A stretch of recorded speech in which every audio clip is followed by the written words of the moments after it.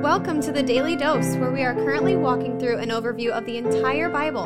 Join us today as we learn the story of Scripture and see God's redemptive plan through Christ from cover to cover.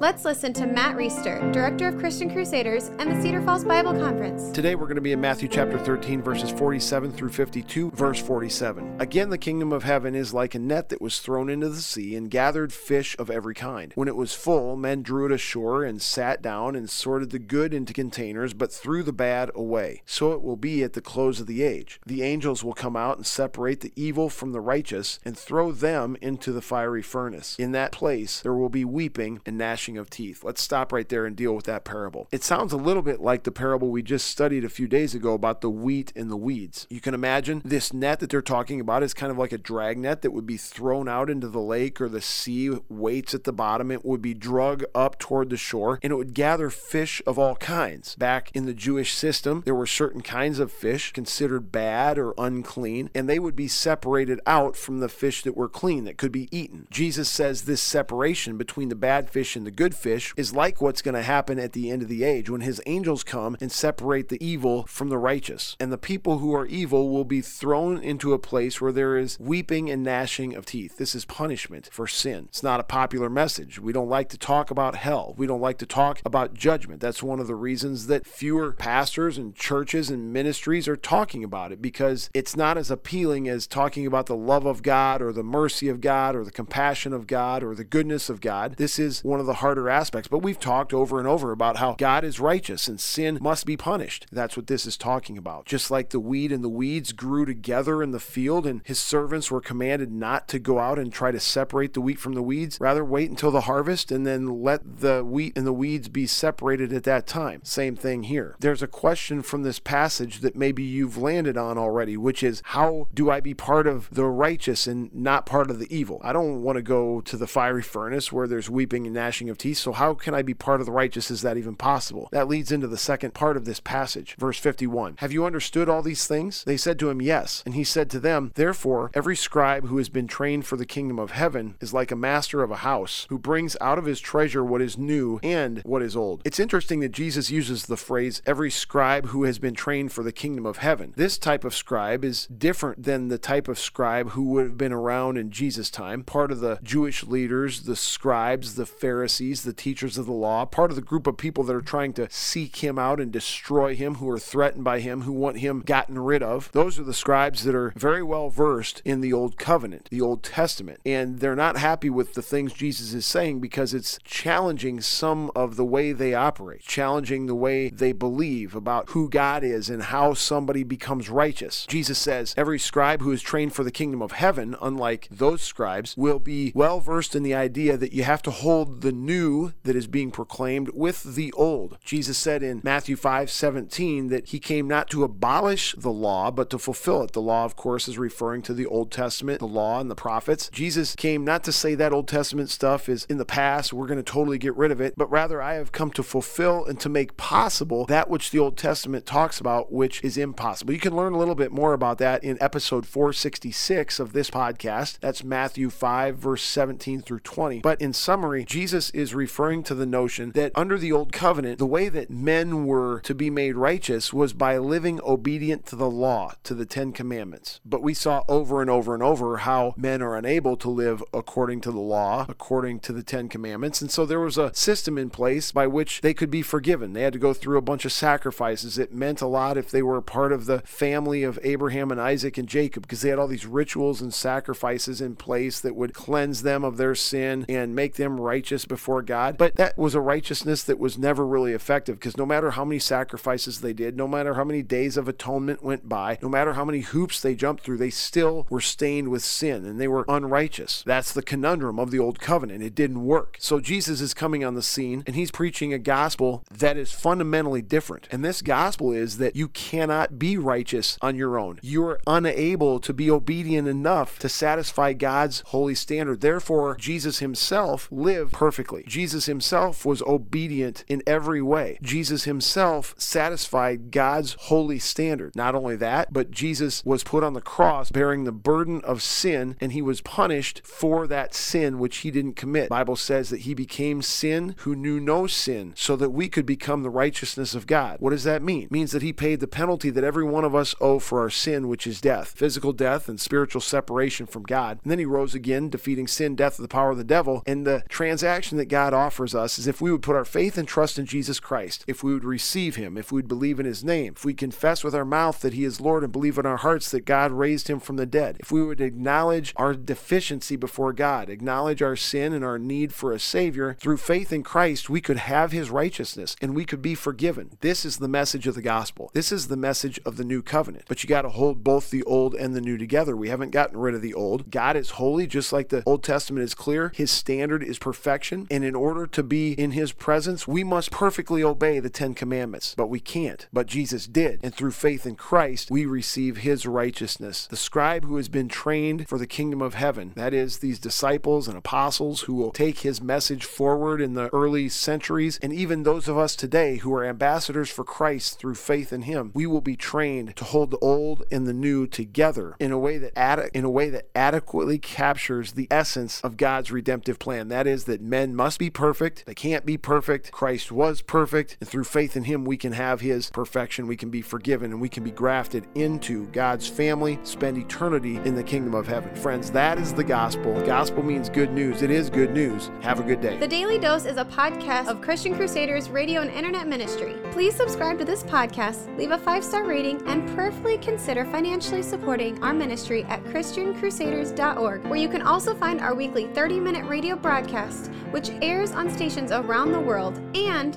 where you can listen to our Conversations podcast featuring inspiring interviews with interesting Christians. We also want to highlight 2 ministry partners.